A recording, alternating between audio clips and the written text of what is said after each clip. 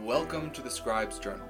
I am the Scribe, host eternal, and today introducing to you a voice that is new.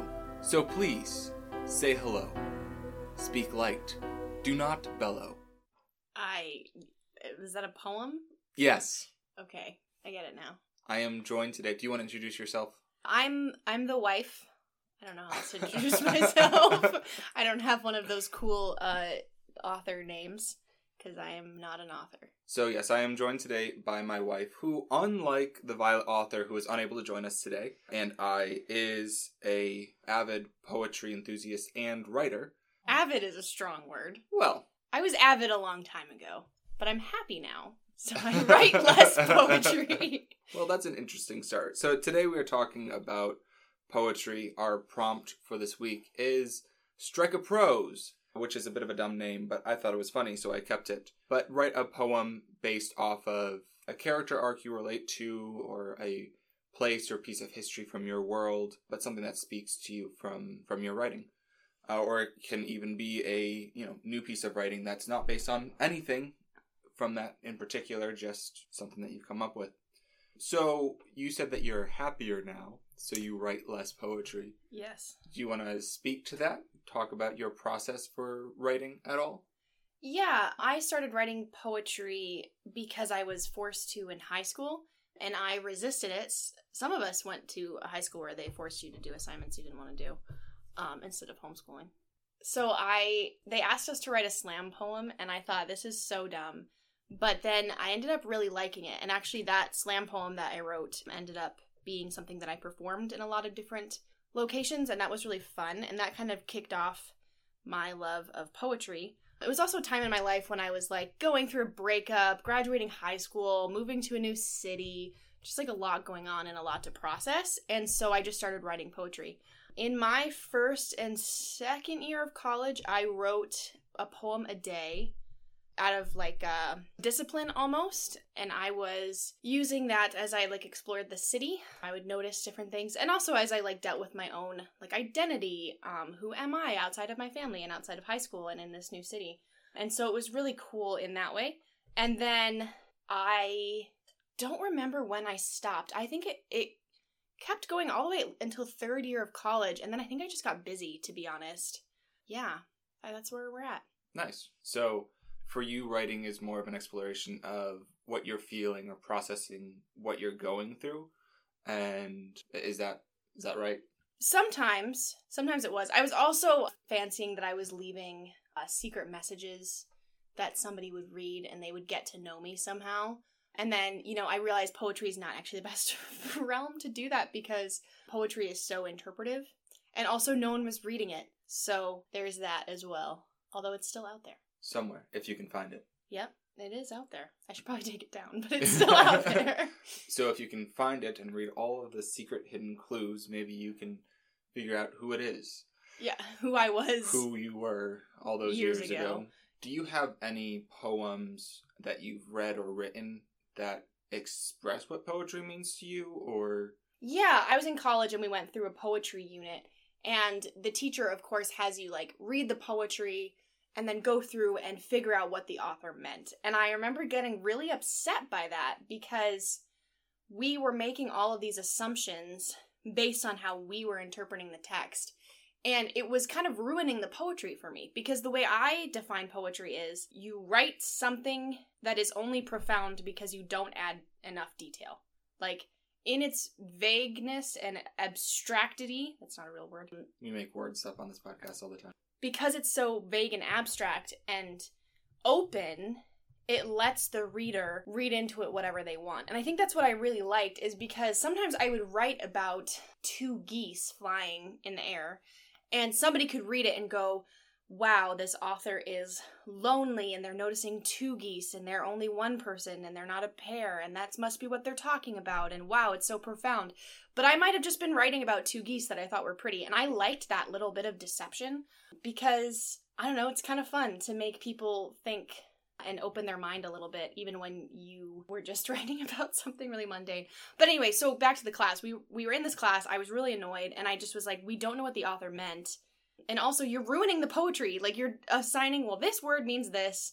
this is what the poem means. We're done. We figured it out. And I was like, it's not a code. It's not some code you're going to crack and find one meaning.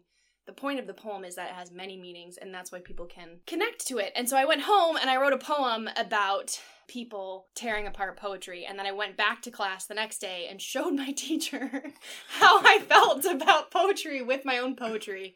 And she read it and handed my phone back to me and said, so do you want us to decode that? And I was just done at that point. Does that answer your question on how I feel about decoding poetry? Why do you want to talk about poetry when you are self-identified as not a poet? So Scribe. I should back up on that. I love writing poetry. Most of my poetry, though, comes in the form of songs, less so of abstract ideas or deceptions, as you're saying. When I write about two geese flying in the air, like, it might be about two geese, like you're saying. I probably would have an extra layer of meaning underneath it. But I also, typically, when I write songs, I dive in and then pull out that meaning in a later verse and just kind of put it out plainly, like, this is what I'm talking about. Because I just think if you're trying to get a point across, I think it behooves the artist to actually make the point that you're trying to say and not leave it up for interpretation. Because sometimes people will get the message that you're trying to get across, and sometimes people just won't. Yeah, but see, that's the fun. I have a friend who says as soon as an author publishes their work, what they meant when they wrote it doesn't matter anymore. The author's intent is irrelevant. It is just up to the reader. And that is a bit of an extreme. I don't disagree with that. I would concur that when you release work, it's no longer yours, and that the interpretations that it then takes on and the life it then takes on is probably fuller and richer than the one that I could give it. But I think that when I write something, I want people to be very clear on what point I'm trying to make. So I don't write too much vague poetry. A lot of what I do is more free verse or expressions of beauty. But the reason I wanted to talk about it was because I think it's valuable to write in a variety of styles. If you just stick with writing your constant short story or novel format, you lose the beauty of what you can do with words. And poetry really allows you to play with words in a way that, unless you're writing a character who has fun with wordplay, you don't get to do with novels as much. That's kind of my point with this, is to kind of branch out a little bit and see how can you use poetry in your novel. And I'll get to that in a bit. But how can you take a poem that you write and apply it to a story? Or how can you take a story that you have and apply it into a poem? That's kind of my point here. Well, this is interesting. I've been looking for the poem since I brought it up, and I may or may not find it. I didn't realize I actually was writing as recently as last year. I made about 6 posts last year. But it was another time in my life when I was really thinking things through and moved to a new town again and trying to wonder who I am again. So, interesting. I don't know if I'm ever going to find. And I didn't find those posts. How interesting. No, yeah. You didn't. You did initially, and then you must have unfollowed me. I might not have ever followed you. Wow. Wow. See, this is why I stopped writing. There's no audience. Do you have any poems you've come across that you would like to share? No. No. Well, no. I don't think so. They're very morose and very dramatic. I think is really funny. But I wrote a lot. Anyway. Yeah, I remember. On that note, so a lot of your poetry, from what I'm hearing, is morose. Sad? Morose is the wrong word. It's very moody and very cynical in it. Like, sometimes it's optimistic, but not as often. Are we talking like angsty teenager? I wouldn't go as far as to say teenager. Okay. Definitely angsty. And I wouldn't even want to use the word angsty, because I think, like, selfishly, I do think it's a little bit intelligent. I don't know if those are mutually exclusive. But hear that, all you angsty people? You are no longer considered intelligent. No, don't publish that. I thought it was profound. Some of it sounds profound, but a lot of it is just words. But that's kind of the point that you get at, right? Where you write something and then it's open to interpretation as to what it might mean for the person reading. Yes. And I think I actually did see a poem that I'm not going to be able to find again, but in my scroll. What I did when I was writing a poem once a day was to try to notice little moments. And I was living in a big city at the time, and I was going to college, and I was going to college with people that were older than me, and I was interpreting the world different than they were for a lot of reasons. But the one I just saw was, I had seen a friend in class who had a cross tattoo behind her ear. And she is in no way religious at all. And so when I saw the tattoo, I just thought it was so, like, interesting to see this person who I know is not religious, self-identified, have a cross behind her ear. And I thought about that for a while, and I ended up writing a poem about how you would get that tattoo, kind of like putting a pencil behind your ear. Like, when you needed it, it would be there, but you'd kind of forget that it was there. And kind of, like, connected that to the idea of religion, or the idea of salvation even. Like, just, I have the cross tattoo. I'll figure that out later. I'll just put it behind my ear for now. And so that's what I was doing every day. Like, I'd notice somebody on the train, or I'd notice a reflection in a puddle, or, you know, it was a very rainy city that I was living in, so there's often a lot of rain or water poems. But yeah, that's what I was doing on a daily basis. Or even just trying to find, I love metaphors. I think that's why I love poetry so much, is you can be so assertive and say, like, my love is this, not it's like this. You can say it is that. And I just like the metaphor of it. So, switching gears, now that you've talked a little bit about your process and writing poetry, have you seen poetry used in a novel context? Because I know you are also an avid reader. And have you ever seen it used in a novel context or in a story context? And how have you seen that? Well or poorly done? Erin Morgenstern wrote the book The Starless Sea, and I love that. And there's a lot of poetry in it, but it's very, like, I define poetry broadly, and I think everybody should. I don't think you should get stuck in thinking my poems have to rhyme, my poems need to be a form, my poems need to be X amount of lines. I know poets get flack for this because it is so open to interpretation, and then people think it's easy. And I get that, because in a way, like, if you split up a profound sentence into 3 distinct lines with 2 words on every line, it'll look like poetry. But I don't think that's a bad thing. And so, that's a side tangent. Erin Morgenstern in The Starless Sea has a lot of different short stories, and there's little poems kind of hidden in the short stories. And I love the language of it. I love, like I said, the open to interpretation, the double meanings. And I thought that was so cool. And I like reading books like that in general, when the language has all these nuance and double meanings, because I find there's more to think about, and it's just also prettier. I think my brain is more interested in that than somebody going, and then they walked over here, and then they did this thing, and then they talked, and then they did this thing because this reason. Like, when you define everything for your reader, that's great. It can be really clear. But when you want to write something more fantastical, you can kind of leave things more open. Another author that comes to mind is Rick Riordan, actually, in his Percy Jackson series. Yeah. He writes a prophecy in, I think, every book. In his first, at least in the first 5. There's an overarching prophecy for the 5, and then there's, like, 1 per book, like 1 per adventure they go on. And the prophecy is written in, like, 8 lines. Every 2 lines rhyme. And that's great. And that was really fun because it set the tone for the story.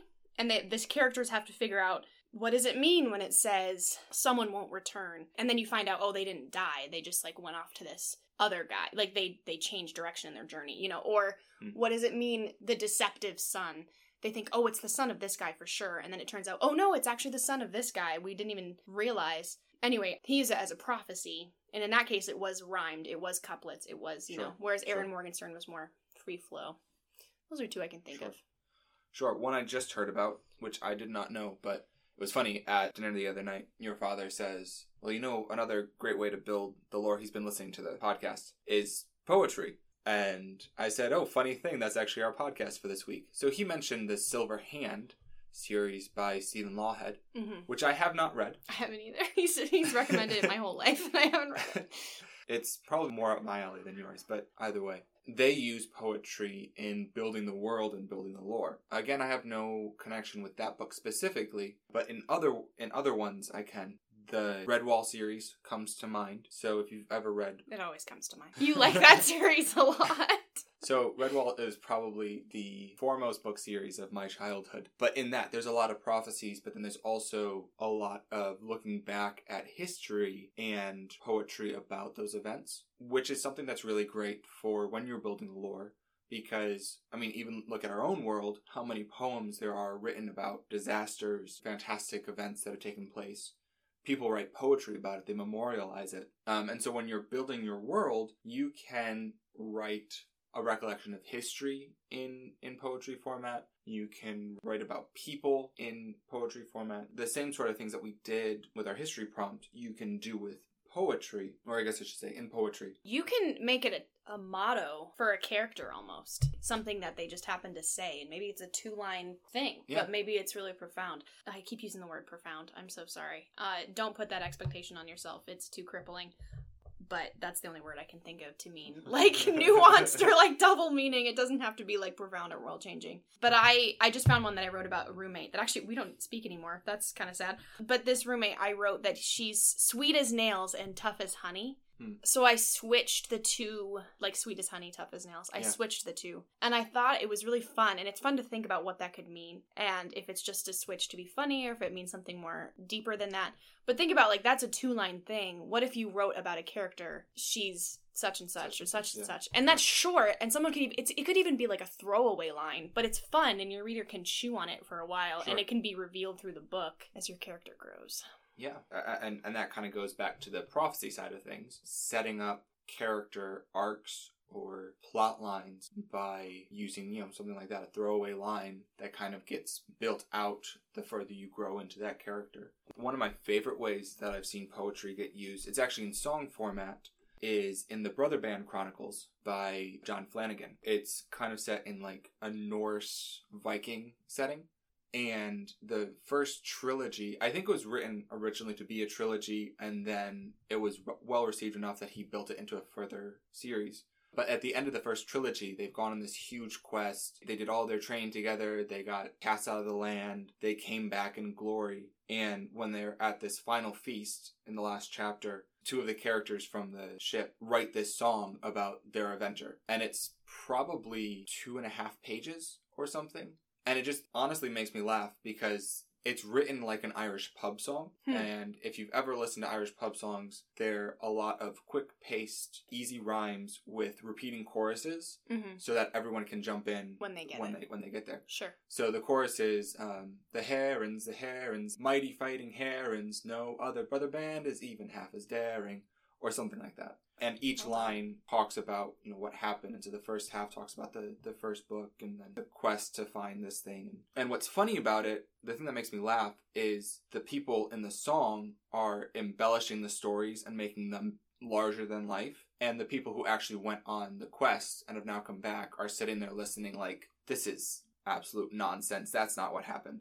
But that's another fun thing you can do with songs especially, is you can make things larger than life. And songs are also a really great way to make someone who might be minorly famous become majorly famous. I'm thinking of the Witcher series. In the Netflix series, there's a bard who travels around with the Witcher and basically just sings about his adventures. I have never seen The Witcher, so if I am wrong, feel free to correct me. I'm not going to be able to correct you, so... But song is another form of poetry. So that might be something fun that you could do. You could recap what you've written so far, or recap the plot line of one of your favorite books in a song. And just see how it goes. It doesn't have to be an Irish pub song. Yeah, and I think, too, you don't have to make it so explicit that it's poetry. I mean, a song can be really fun. A prophecy can be really fun. And that sticks out in the text. It's usually in italics and in its own section. And it's like, this is a poem now. But I just read a book, Things in Jars, by Jess Kidd. And she uses poetry in her descriptions. I think it's a bolder way to write descriptions, and it's also, I don't know how to describe it, you can insert yourself better into the situation. So I found like a nice little quote. Sir Edmund's home is an architectural grotesque, the ornate facade, the unlikely union of worship and wedding cake. A riot of musket loops, carved shells, and licorice twist chimneys, mock battlements, a first-floor prow, and exuberance of portholes. On the carved stone pediment above the wide front door, Neptune cavorts with sea nymphs. The lower floor windows are festooned with theatrical swags of stone, starfish, and scallop shells. For all this, the house looks unlived in. And it's just like, there's an amazing description of this house. And it reads like poetry. The union of worship and wedding cake, those 2 W's. It reads like poetry, and it's hidden. But it's like, here's a really rich description, and now I can picture this house. Instead of saying, the first story looked like this, the second story looked like this, Sure. It kind of sounds like Lewis Carroll, Alice in Wonderland. Yeah. 'Twas brillig and the slithy toes, or however the Jabberwocky poem goes. Yeah, the Jabberwocky is an interesting one. So we've talked about poetry in novels being in the form of a song, in the form of a prophecy, in the form of description. But let's just throw some fun ideas out there. What if you had a character who spoke only in rhyme? Would that be annoying to you? It could be really fun. I hesitate to marry the idea of rhyme with the idea of poetry. I feel like not all rhyming is poetry, and not all poetry doesn't have to rhyme. I want people not to get stuck on writing a poem that rhymes. It's fun. I do it occasionally. I do it very occasionally. And when I do, I'm like, wow, look at me go. I made it rhyme. But I don't want people to get stuck on that. Anyway, keep going. That aside. Yeah. What would happen if there was a character who only spoke in rhymes? Not so much only spoken poetry, because I feel like that's more the Fates. Sure. Or any of those confusing, riddle-speaking... One time it was a gravedigger in one of the books I read. He just spoke in these random, like, pithy sayings where I was like, wow, what a poet! This random gravedigger! I wanted to be his friend. The rest of the book sucked, though, so I'm not gonna say what it was. But the first chapter was really good.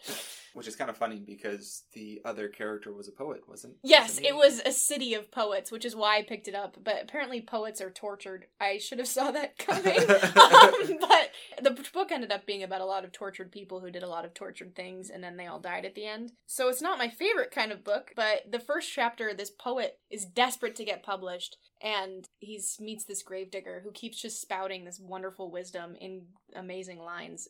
The poet is so desperate to get published, and he's so discouraged that he crawls into the grave where the gravedigger is digging, just how they meet initially. And it's very funny. So the first chapter, totally worth it. He lives, he's fine. But the rest of the book is not that great. I think, to answer your question, if a character was speaking in rhymes all the time, the only time I've seen that is when it's a curse. Because I feel like nobody wants to do that. I'd be interested to see a character who does it on purpose. It's tough. Is it tough to write? It's so hard to write, because you have to think of all of the rhymes. Many words rhyme. Many words rhyme, but... And that's what it's come down to. I had a character who I might still write him this way, I'm not sure yet. But in the original draft, his name is William Shakespeare Tremaine. And because his name is William Shakespeare, he's in high school. So it's at the time where these ludicrous fantasies actually take hold sometimes. He decides that he's only going to speak in rhyme. And he does so for, like, the first half of the book. But then they get into, like, this super dangerous situation. He's just like, yeah, I can't keep it up anymore. I'm running for my life. And just speak less words. Well, yeah, that's his whole thing. He either speaks in rhyme or says one-word answers. So he can say yes or no. He doesn't have to say, yes, oh, Bess, or something stupid like that. But every so often, he would have a random line of text that would end in a word that's not really rhymable, and then just kind of mutter something that sort of sounded similar, but had absolutely no context to the situation. It worked because it was a character who was trying to do it, and me as a writer trying to do it could fail spectacularly, and it was the character failing spectacularly, not necessarily me. And that played out really well, but it's also really hard to... You love blaming your character, huh? I mean, look, they have their own life. Oh my god. They made the choice to speak in rhyme. I didn't put that on them. See, this is why I could never be a writer. But anyway. There's a level of personal autonomy that your characters have to have in order to write good characters, which I should have put in a couple podcasts ago. What was it what did you say the other day? Oh, sometimes characters do what you don't want them to do. And I was like, but just write it differently. Like, just change the words. So this is the difference between someone who believes in free will versus determinism. Oh my gosh. I believe in free will, and I believe that my characters have the free will to do what they want. However, that said, I oftentimes put just enough pressure on them to make sure that they do what I want. I am probably not a great god when it comes to that. But anyway, oh my going back to poetry, which is what theology for you today. Podcast is about. Have you ever told a story through poetry? Oh, yes. I had a really good one. I love that. I had a good one. I used to write, I had a series called the Happily Ever After series. I wrote it in the midst of my breakup because I needed to have hope. And I wrote it as a story like, for when I found my happy ending, this is what it would look like. And that was kind of a story because I would post little verses little scenes, basically. Maybe I am a writer. Over different weeks. But it was interesting, like, you know, me arriving home from a bad day of work and what my husband might say to me to make me feel better. I am taking notes. You shouldn't. Or, like, you know, so then, actually, you do this now. But, like, in this series, I came home from a bad day of work, and my husband was like, let's go for a walk. And then it kind of shows through the walk what happens, like, and how it makes me feel better. And, like, it starts raining, and it starts whatever. And so that's kind of funny, because we do that now. Go for walks when one of us isn't feeling great. So yeah, that's kind of was a story. I guess I haven't. To answer your question, no, I have not written a story through poetry. None of my poems are long enough. Well, does a poem have to be long to tell a story? Because, I mean, obviously there's things like The Raven by Edgar Allan Poe, which is basically a short story written in poem format. But what's the shortest story ever written? It's like 10 words, isn't it? Or 5? I think it's 8. I think poetry is interesting that way because it's like writing a short story in that you only have a short amount of time to get your point across. But it's great because it doesn't have to have, you know, characters or plot. Did you find it? I did. Okay. The shortest, saddest story in the world is 6 words. It's the shoe one, right? Yes. Yes. For sale, baby shoes, never worn. Which is not as sad anymore because of our culture of consumerism. That could just mean that, like, I bought 4 or 5 pairs for my child and they didn't get through them all before they grew up. That almost reads like poetry, though. Yeah, that was my point. You could write a story in poetry format and have it be a couple lines and still get the point across. Unfortunately, I'm thinking of none of them at the moment. One of my favorite story poems is When Daddy Fell into the Pond. Only because one of the names that is in it is the name of my brother, and we grew up with a pond, so we would oft sing that to your brother, chant that to my father, actually. Oh. So if you're looking for a funny poem to kind of spark a smile today, look up When Daddy Fell into the Pond. Yeah, or anything by SilverSTEEN.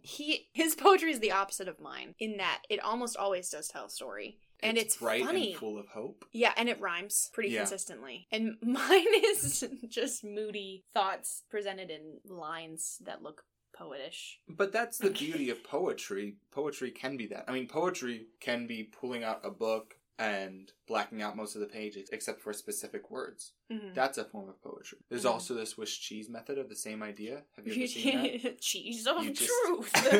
Yes, I've seen that. Take the cheese and Swiss cheese. It has to be Swiss cheese. Or else you get no words at all. And whatever words show up through the holes is what makes your poem. Do you have something you want to read? I didn't find the poem I mentioned at the beginning that I shoved in my college teacher's face. I didn't like this teacher for other reasons, so it's kind of coloring my voice of this poor teacher today. They'll never hear this. This is not what I showed to my teacher, but I found kind of what I view poetry as. It's funny because this itself is not a poem. Okay, here goes. The power of a poem is in its ambiguity. The vague curtain behind the words presents itself differently to whoever pulls them back. I know when I write, my original intentions will be lost to all but a few, and there is comfort in that. I can share myself, bare my very soul, and the ones who read it may see only a mist. The power may touch them, brushing down their spines in a whisper of profoundness.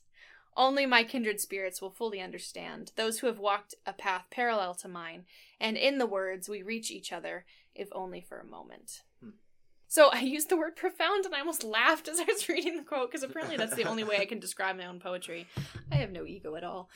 Yeah, I liked the idea that I could be confessing something or admitting something, and then you might read a poem about 2 geese flying through the air, and that might be all you get from it. And I like that anonymity. And then my family started following my poetry page. Maybe that's why I stopped writing. It's because my family was following it. I was like, they're going to commit me, I think, if I keep writing. So I love my family. I want that on record.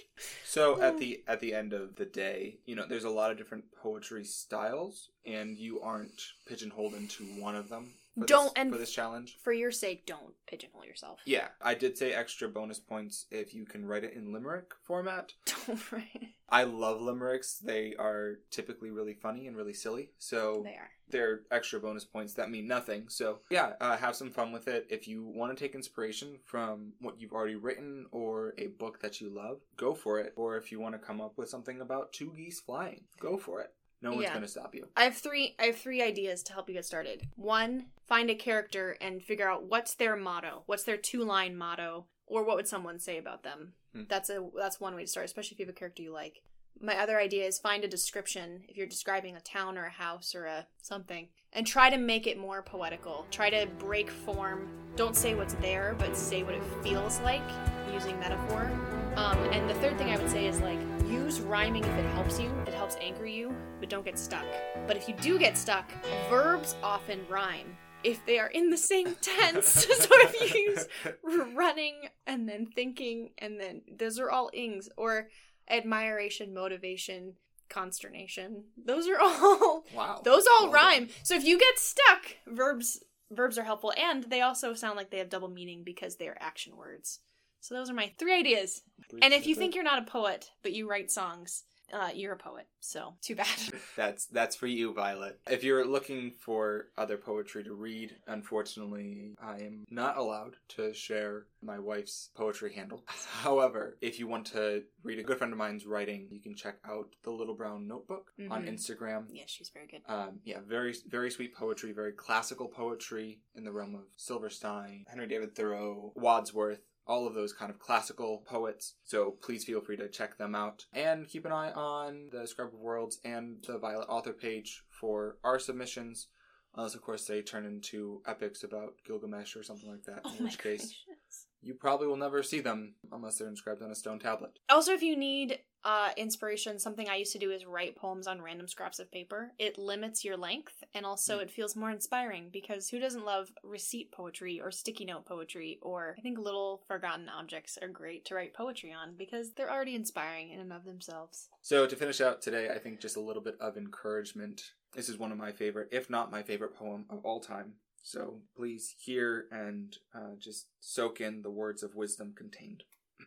Don't worry if your job is small and the rewards are few. Just remember that the mighty oak was once a nut like you. Oh my gosh. Have fun with this. Remember that your first poem might not be a sprawling oak tree, and it might be a little nutty. If that happens, that's okay. It's a little seed. It will grow. See, I'm optimistic now. Or it won't, and you'll make peanut butter out of it. Acorn butter? Well, I guess.